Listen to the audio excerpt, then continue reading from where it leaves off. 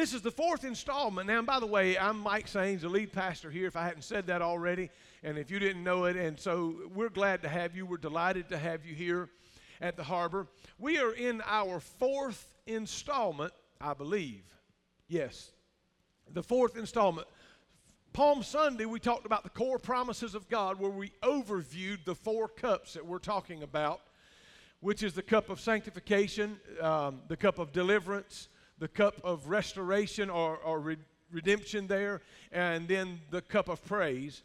But before we get into those, we talked about these core promises mentioned in Exodus chapter 6, and then on Friday night we talked about the Lamb of God, our Christ, our Passover Lamb. Now, as kind of an added bonus, the entire Good Friday service is online. All of it, music and everything. So everybody who's been really wanting to hear the praise and worship online, Good Friday service in its entirety is online. So go check that out, share it with your friends, listen to it, get saved, whatever you need. In that message, Christ is our Passover Lamb. And then Sunday on Easter, we talked about the cup of sanctification. That was the promise that the Lord gave us that said, I will bring you out. So I don't have a full-blown worship brochure with me, but they're on your seat right there. So if you would just take that worship brochure out, it says the Harbor, and inside there's some notes that talks about today's message, the cup of deliverance. Studies say that you are 5 times more likely to remember and retain something of the message if you take notes, if you write it down. And so I want to urge you to follow along with me, and I'll try to be clear enough to give you the blanks. I know I have not done that well in the past, and y'all just forgive me for that. But here we are. So the core promises of God, there was 4 core promises. They were listed in Exodus chapter 6, verse 6 and 7. And I just want to read that passage of Scripture as we dive into this message, and I'll do just a quick 1-minute cap here, and then we'll just jump right in. Exodus 6 and 6, he says these words here, therefore say to the Israelites, I am the Lord, and will bring you out from under the yoke of the Egyptians, and will free you. So there's the first, he says, I will bring you out. That was the first promise. And then the next is, he says, I will free you from being slaves to them. And that's what we're going to be talking about today. That's the second cup, is the promise of deliverance. I will free you. And then I will redeem you with an outstretched arm and a mighty act of judgment, or mighty acts of judgment. Next week we will be talking about the promise or the cup of redemption. And to redeem literally means to put back to one's original intent. It's like buying an old 66 convertible Mustang, and it's beautiful, or it used to be. In the pictures it was, but now it's all rusted. You know, the fenders need to be changed, the tires are terrible, the car smokes something horrible. And somebody who's an enthusiast about auto mechanics takes that 66 Mustang and just really goes through it. I mean, they pull the motor, they paint the entire body inside and out, they clean this thing up, and they put back the best engine that they can build. It's painted out, it's beautiful. I mean, you know, the wheels and tires are beautiful. The calipers are painted. Everything is beautiful, and it is totally restored. They get down to the interior, and they redo the leather, and they redo the dash and everything. In other words, they get through with that, and they look at it and say, man, this thing has been restored. This thing has been brought back as good or better than when it came from the factory. Are you with me? So that's what we'll be talking about next week. And he says, so I will redeem you. And then the last promise, 2 weeks from now, I will take you as my own people, and I will be your God. Now, one thing I wanted you to notice was that the first 3 cups are singular. I mean, they point to you as an individual and to me as an individual. It says, I will bring you out. That is sanctification. I will free you. That is deliverance. I will redeem you. That is restoration. But now this last cup that we'll talk about Sunday after next is, he says, I will fulfill you. It's the cup of praise. You will be happy when you are fulfilled. And you will not be fulfilled until you get, and this is plural. He said, I will make you as my own people, not person, but as my own people. When you finally reach that place where God wants you to be, and you're hanging out with the people God wants you hanging out with, and you're doing life with people that God wants you to do life with, when you're in the right church, and you're in the right small group, and you're in the right company, you can really do something awesome for the Lord, and that will bring fulfillment to your life. Amen. Give Him praise. So, so we're going to be talking about these things. And just to give you one more clip about next week, 87% of people cannot tell you why they exist. That's incredible to me. The 87% of the people do not know why they were born or why they are on this earth. Next week we're going to help you with that. So you need to bring your friend, be here next week. So now let me say this about sanctification. The promise that says, I will bring you out. It's a little bit of a mix on words there because that it's the promise. It's called the cup of sanctification, but it deals with salvation. Salvation is getting saved. And what Jesus is saying to us is, right now I'm not trying to fix you. I'm not trying to make you perfect. I'm not trying to make you the greatest church or a great preacher or singer. He said, right now, I just want to get you delivered. I just want to get you out of Egypt. Egypt was a type of sin. It represented sin. He said, I just need to get you out. And it's as simple as this. He says, those who call on the name of the Lord shall be saved. Hello. Those who believe on the Lord shall be saved. He said it's a matter of simply believing. If I believe in Him.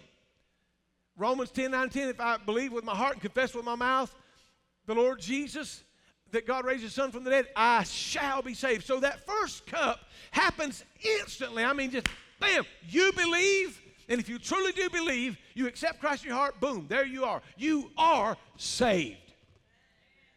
Now, that would happen in an instant, and the next one's going to take almost a lifetime.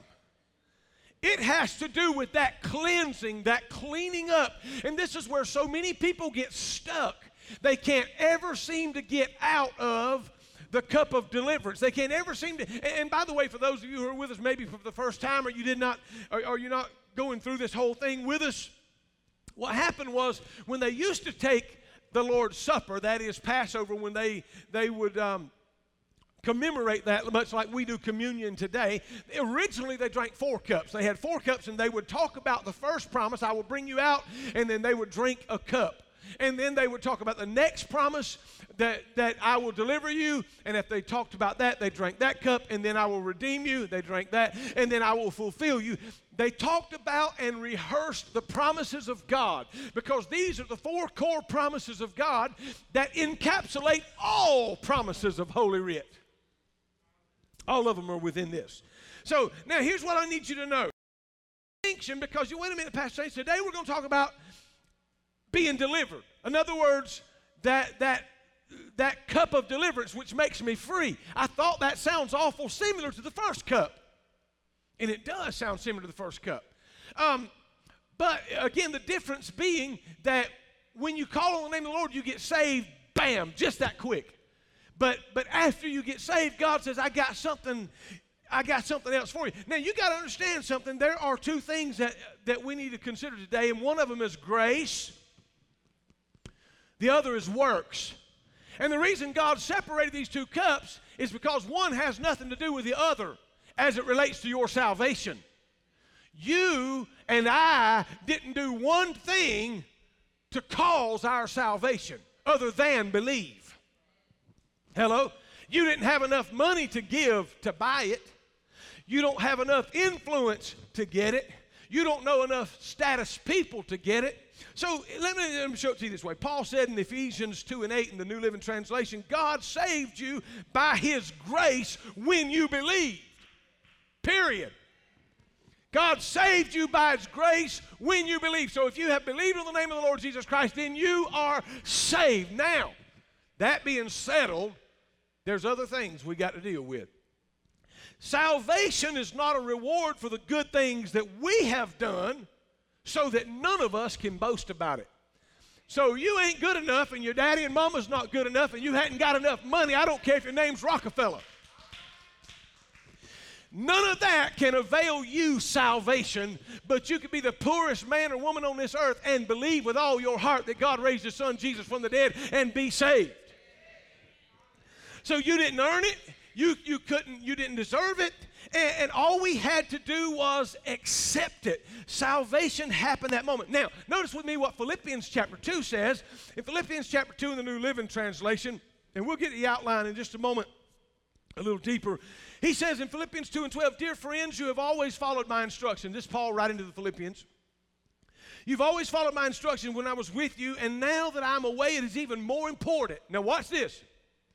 "Work hard to show the results of your salvation." Notice, he did not say work for your salvation. You couldn't work long enough to earn it. It is not a salvation of works. It is a salvation of grace. For we are saved by the grace of God through faith. Are you with me? Say amen.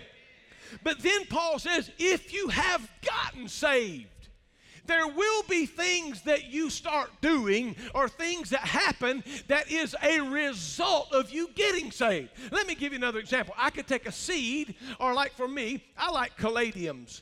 They kind of like to be cool and in the shade, and I kind of like that too. So I'll take a little bulb, and I stick it down in the dirt, and I plant that. It is planted. It is there.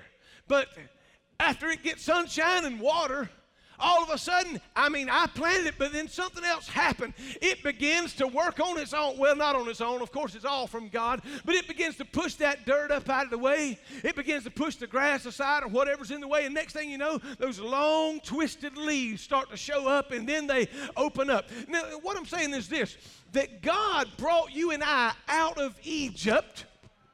Amen. He brought us out by coming into our heart. When we opened our heart and said, Lord, I accept this, all we had to do was believe and accept it. He said, but because I came in, something else is going to start showing up. And let me say this, just like that caladium, because I put it in the dirt, something else is going to start happening, and it's going to prove that I did put something there. And in your life, there's going to be things that's going to change. And notice what he says. Work hard to show the results of your salvation. Watch this. Obeying God with a deep reverence and fear. So someone says, well, I love God. I'm saved. I'm on my way to glory. Well, is there any evidence to convict you of being a Christian? That's just a question. It wasn't even in the notes. For God is working in you, giving you the desire and the power to do what pleases Him. So, not the power to work hard to get saved, but to work hard because you are saved. Hey, there's a difference. Work hard to show the results of your salvation. Remember, salvation happens in an instant. But this cup of deliverance is an ongoing process where God has gotten us out of Egypt. He's gotten us out of this cesspool called the world of sin. He's pulled us out, but yet we're still dealing with things. We got out of Egypt, but Egypt hadn't got completely out of us. You know why? Because we still have old carnal desires. If you used to love to drink, every now and then you pass a Budweiser sign, you say, oh, Lord. If you used to smoke that crazy stuff, you went down through the hood, and you ain't got to be in the hood. You could be in Laurel or wherever else, and you smelt your neighbor over there. You was cutting grass, and all of a sudden you said, whoa, man, I remember that smell. Right? See, some of y'all know exactly what I'm talking about. And then, so you're struggling with these things. You say, man, I was in church Easter and I was crying and I love God and, I've changed. And that's right, but you are still dealing with this old human flesh and this cup of deliverance. And you say, well, God delivered me out of that. And He did. But it's the devil's job to go about roaring like a lion, seeking whom he may devour, letting you smell this fragrance, letting you see this sign, trying to lure you back into what you've been delivered out of. And then some of us have gotten saved, but then there's still some things we need to be delivered from. let me tell you, our body, it's a complex animal. And I did say animal. Some of y'all are real animals. Amen. But there's three parts here. There's the body, which is our physical, and our bodies have issues. Look at your neighbor and say, man, our body's got issues. And then we have the soul, which is the will and our emotions. And then we have the spirit, that part of us that is like God. Y'all with me? Let me break this down if I may real quick. You don't want your body directing your life. You know why? Some of us that eat Krispy Kreme donuts every day. Huh? Some of us, we just gorge ourselves. Some of us, we just do horrible things. But why? Because the body said, I like this, man. This feels good. I mean, you might be speeding 120 on a motorcycle or something, and the body says, this is cool, man. You might be eating unhealthy. You might be taking things you shouldn't be taking or doing things and going places. We see when the body is in charge, the body don't care what the soul thinks or the spirit. The body says, this feels good, baby, and this is what I'm going to do because I'm in charge. Well, you don't want your soul in charge either because the soul is the seat. It's where our will and emotions. And then on days where things just go to hell in a handbasket. Y'all ever had them days? I've had days, man, and there's been days I couldn't hit a note right on the bass if I hit every one of them. There's been days where I couldn't spell nothing right when I was writing a message. There's been days when I just couldn't do anything right or whatever, and it was just a bad day. And if you're having a horrible day, and then, the soul's in charge and says, you know what? You've got such bad news, you might as well just go ahead and kill yourself. And the soul says, well, I'm in charge. I don't care if this is going to hurt the body. Matter of fact, this is going to extinguish the body. I don't care about the spirit trying to lead me, and I don't care what the body said, and the body don't want me to cut it up and stab it and all this. By the way, if you're letting kind of the soul lead, that's kind of where all that cutting and all that stuff comes from because I feel horrible. And so, anyway, that's a whole nother deal. So you don't want your soul directing your life. If the soul's in charge, it says, I'm depressed, I'm going to do my own thing, I'll kill myself, and it don't care what the body thinks or the spirit thinks. But then the spirit man, that is the part of us that is like God. That is the part of us when we said yes. We said yes to God, and God perfected our spirit, and He saved our spirit. That's why He said we are to walk in the spirit and not fulfill the lust of the flesh, which comes from the body. Are you with me? And that's why He says we walk by faith and not by sight. In other words, what our soul sees and how I feel emotionally. He said, I am to be led by the Spirit. Let me show this to you. The goal is to get the Spirit. You got body, soul, and spirit. The goal is to get the spirit stronger and in better shape than the soul and the body, so that the spirit man tells the body and the soul how to live. Give the Lord praise. You want the spirit to influence the body and the soul, and the problem is many of us have got the body in charge, or the soul is in charge.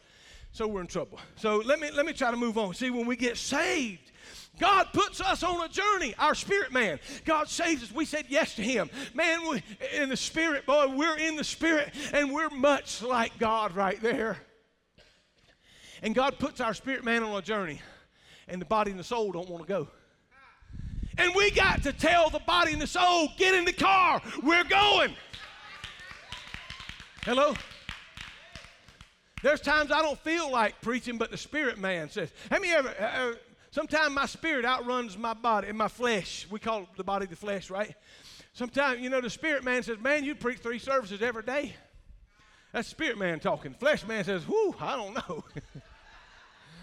But the spirit man has to say, get in the car. Body, you're going to take this journey with me. Get in the car. Soul, you're going to take this journey with me. All right, now look at your notes, if you will. Today, I want us to focus on these 3 cups, and there's actually these 4 cups, but particularly the second one, which is the cup of deliverance. And there are 3 focuses, and I'll get them quick. The first focus is victory over sin. Now, let me define sin for you real quick. Sin is basically what I do to myself. Did you know you can't unknowingly sin? Because if you don't know and you're ignorant of it, you just don't know. Paul said, I didn't know about sin until the law said, thou shalt not covet. And then I knew it was wrong to covet. So then it's become sin to me. And then he says, to him that knoweth to do good and doeth it not, to him it is sin. So here's what Romans, I'm going to have to read this quick, Romans 6 and 5 through 14. I'm just going to read it in the New Living Translation real quick. Since we have been united with him in his death, we shall also be raised to life as he was. We know that our old sinful selves were crucified with Christ so that sin might not, so that sin might lose its power in our lives. We are no longer slaves to sin. Verse 7 said, for when we died with Christ, we were set free from the power of sin. And since we died with him, we know that we will also live with him. When we are sure of this because Christ was raised from the dead and he will never die again. Death no longer has power over him. Verse 10, when he died once to break the power of sin. But now that he lives with the glory of God, so that you should consider yourselves to be dead to the power of sin, but alive to God through Jesus Christ. Verse 12, do not let sin control the way you live. Do not give in to sinful desires. Do not let any part of your body be an instrument of evil to serve sin. Instead, give yourselves completely to God, for you were dead, but now you have new life. So use your whole body as an instrument to do what is right to the glory of God. Sin is no longer your master. For you no longer live under the requirements of the law. Instead, you live under the freedom of God's grace. Freedom. That's the cup of deliverance, the promise of freedom. I will free you. And God says you don't have to be bound to sin. But here's where you and I are going to feel a little bit of consolation, because the great apostle Paul, who wrote chapter 6 of Romans that I just read, also wrote chapter 7. And he says this. He's talking about his struggle. He says, so I find then a law at work, although I want to do good. That is in my body and soul. He said, although I want to do good, evil is right there with me. For in my inner being, that's his spirit, man, I delight in the law of God. But I see another law at work in me, waging against the law of my mind and making me a prisoner to the law of sin at work within me.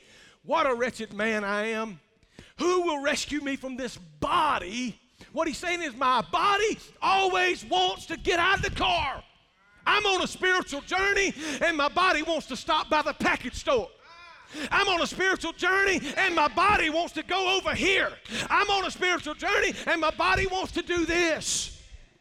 He says, but who's going to deliver me from this body that is subject to death? Thanks be to God. Who does what? Who delivers me? Who frees me? Through Jesus Christ our Lord. So then I myself in my mind am a slave to God's law. He said, but in my sinful nature a slave to the law of sin. What he's saying there is, as long as you and I have this body, there will be a struggle between the spirit man wanting to do what is right and the body wanting to do what feels good,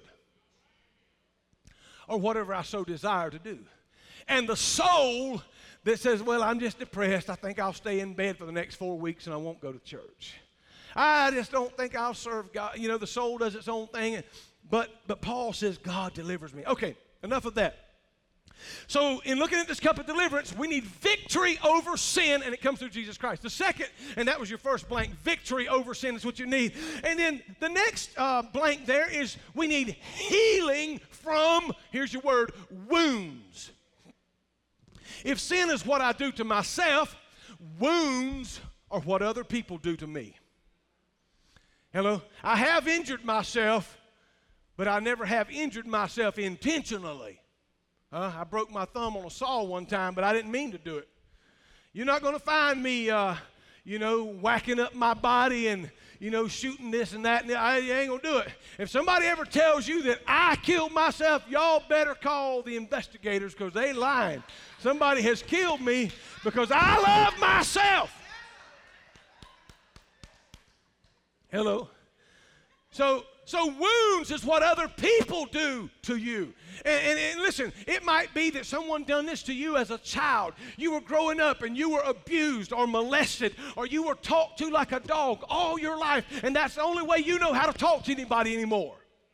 Maybe it was the loss of something significant in your life. Maybe you worked all your life to build a house, and you finally did it, and the bank come and took it. Or they can't really take it, but they can put you out.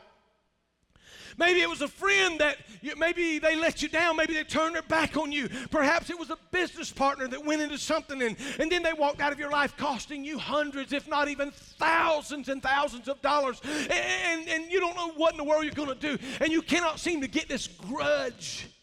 You need healing. So in this cup of deliverance, we need victory over sin, but we need healing from our wounds. You see, because I'm telling you, it hurts bad when somebody that you really think a lot of hurts you. And it doesn't matter if it's just in your home or if it's in a church or wherever, but healing from wounds. Oh, here's what you got to understand about this. If you don't get healing from these wounds, and there are people that don't want healing. You know why? They would rather continue to rub you with a grudge and say, remember back when you did this to me. They would rather have the joy once every 6 months or 2 years of throwing something in your face rather than allowing God to heal them and deal with it. So, healing from wounds. Listen, if you don't get healing from this, you will stay stuck in the second cup and you will never get to cup 3 and 4. And I want to tell you something, 3 and 4 is where you can literally see the world change if you get past cup number 2. If you don't get past cup number 2, in other words, you are constantly having to be freed from this and having to be freed from that. I'm going to tell you something. I started serving the Lord as a junior in high school. I've had some setbacks in my life. I've done some things. I'm talking about very temporary things that, I found myself as a young person where I've done things that I ought not do. Are you with me? Say amen. I perhaps drank something that I should not drink. Knowing good and well God didn't approve of it. Daddy didn't approve of it. And, that's just how it was. I done my thing. I remember Kelly and I hadn't been married too long, and I took her to work one day, and me and my cousin the night before had decided to go get us some vodka and orange juice. And, man, that was our downfall, I guess. And so we just threw it back. Only time in my life I ever drove drunk. And, man, it's been 30-something years ago, and I told the Lord if I can make it home, I will never, ever, ever drive drunk again. Are y'all with me? Say amen. And I kept my word to that. But anyway, I had slid the vodka up underneath my seat and the orange juice up underneath the passenger seat. And I went to pick Kelly up from work the next day, and I come to somebody pulled right out in front of me. I slammed on the brake. And what hit my heels was a bottle of vodka, and what hit her heels was a bottle of Tropicana orange juice. And she reached down and said, I thought you didn't do this no more. Y'all with me? See what I'm saying now? I had accepted the Lord, but you know what the Lord did, man? He scolded my behind. You ain't supposed to be doing this. You're going to kill your testimony if not yourself. Yada, yada. And it went on and on and on. And so, guess what? I quit with it. I ain't drank no more. Are you with me? I even felt guilty when I set my parents up one time. We had a family ordeal going on, and I just decided to act a fool with my cousin, and we spiked the punch, and I felt bad about it. My mama said, this is the best punch I believe I've ever drank. My daddy going back, well, I think I'll have another one of those. And we didn't even admit it for another year. But I felt terrible about that because they were partaking and didn't even know it. But what I'm saying is this, I got to have victory over sin, and then when I get victory over sin, I got to have healing from my wounds. And listen, if I don't get healing, so I said that to say this. God got me out of that. I thank God I never become a full-blown alcoholic. I thank God it didn't get that deep. I just thank the Lord. But listen, if you're constantly into one thing and another, and you're stuck in that, and you ask God to forgive you, and He'll forgive you, and He'll do His best to free you, but you got to want freedom. You got to want out. And then He can take you to the next cup. But here's the third thing I need you to understand. You're going to have to learn to exercise authority over the enemy. authority over the enemy. You not only have your sin, that's what you do to yourself, and your wounds, that's what other people do to you. You also got a devil that's running around. He hates your guts. A devil wants to destroy you. He's trying to do harm to you. See, you got to learn how to take authority over him. Ephesians 6:10 says this, finally, brethren, be strong in the Lord and his mighty power. Put on the full armor of God so that you can take a stand against the devil's schemes. For our struggle is not against flesh and blood, but against rulers and against authorities and against the powers of dark world and against the spiritual forces of evil in heavenly realms. So listen, Romans 8:1 says this. So here's the good part. You got to understand this. If you've asked the Lord to forgive you of something and he's brought you out of it, quit beating yourself up over it. You say, well, Pastor, you don't know what I did. I used to beat on children. You don't know what I did. I used to do horrible things. And I know that's horrible. But here's what Jesus said. There's therefore now no condemnation for those that belong to Christ. And because you belong to him, the power of the life-giving Spirit has freed you from the power of sin that leads to death. That means if there's a change taking place in your life, a change has been wrought in your life, don't continue to wallow around in the fact that you used to be a drug head. Don't continue to wallow around in the fact that you used to be a pimp or whatever it is that you were. Don't wallow around in the fact of your old past life. All that does is give glory to Satan. But rejoice in the freedom wherewith you have been freed. That speaks to the power of the blood of Jesus Christ to get you out. So, there's a lot of people who've learned how to fake it. They've learned how, and act like everything's all right. But here Romans 8:5 says this, those who are dominated by the sinful nature think about sinful things. But those who are controlled by the Holy Spirit think about things that please the Spirit. You see, so letting your sinful nature control your life leads to death, but letting the Spirit control your life leads to life and peace. What the Bible is saying is the reason why I get stuck is because of the condemnation that I constantly hear. You know where you get the most condemnation from? Here it is. What has the most control over how you think? And then you condemn yourself. The most condemnation and the most influence upon the way you think are the friends you hang out with. And the beauty of it is you get to choose who they are. Those people you hang around with. Let me say this. Show me your friends, and I will show you your future. That is a fact. Show me your friends, and I'll show you your future. Here, stand with me if you will. Relationships are the key. Proverbs says, whoever conceals their sin does not prosper, but whoever confesses and renounces sin, they find mercy. 1 John 1:9 says, if we confess our sin, confess to who? You ain't got to confess to me. You can confess it to him. And somebody said, whoo, praise God. He says, confess, he's faithful and just to forgive our sins and purify us from all unrighteousness. But now this is fixing to catch up to you. James, the brother says in 5:16, therefore confess your sins to each other. Oh, wow. I thought I was beyond that. Here, let me sort of qualify that remark. You find you a prayer partner, somebody you really trust. But you be careful who you confess your sins to. By all means, you confess them to the Lord. But you be careful who you confess them to in your prayer time. And you need a friend that you can. You need a friend that you can say, listen, I've been a bad boy. I've done things I shouldn't have. But you need to make sure they ain't going to run to Twitter. Find yourself somebody that you can trust, and there are a few. Anyway, so you need 3 associations in order to stay on track with Jesus Christ. And here it is, I'm going to tell you real quick because our closing host is coming. Number 1, if you've gotten saved, you need to be baptized in water. Well, Pastor, I didn't bring my clothes. I'm sorry. You still need to get baptized in water. Send somebody home, get something. But baptism is a testimony that you accepted Jesus Christ in your heart.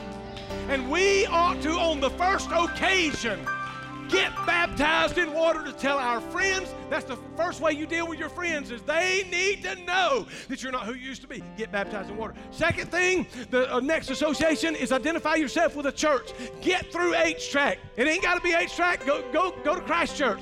Go to Southeast. Go to First Baptist. But get involved in some church somewhere and serve God. The next association, as our host comes, is you need to find yourself in a small group. You need to find yourself among friends.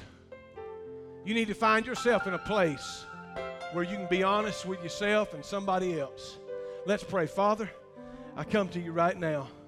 I ask you, Lord, for those who want to take a step today, for those that are battling, oh God, with this cup of deliverance. It's like they're delivered from this, and then lo and behold, that happens. And I can't never get to the next cup because I keep falling back in this cup.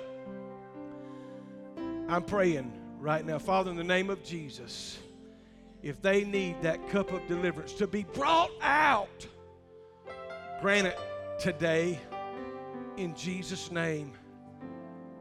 Amen.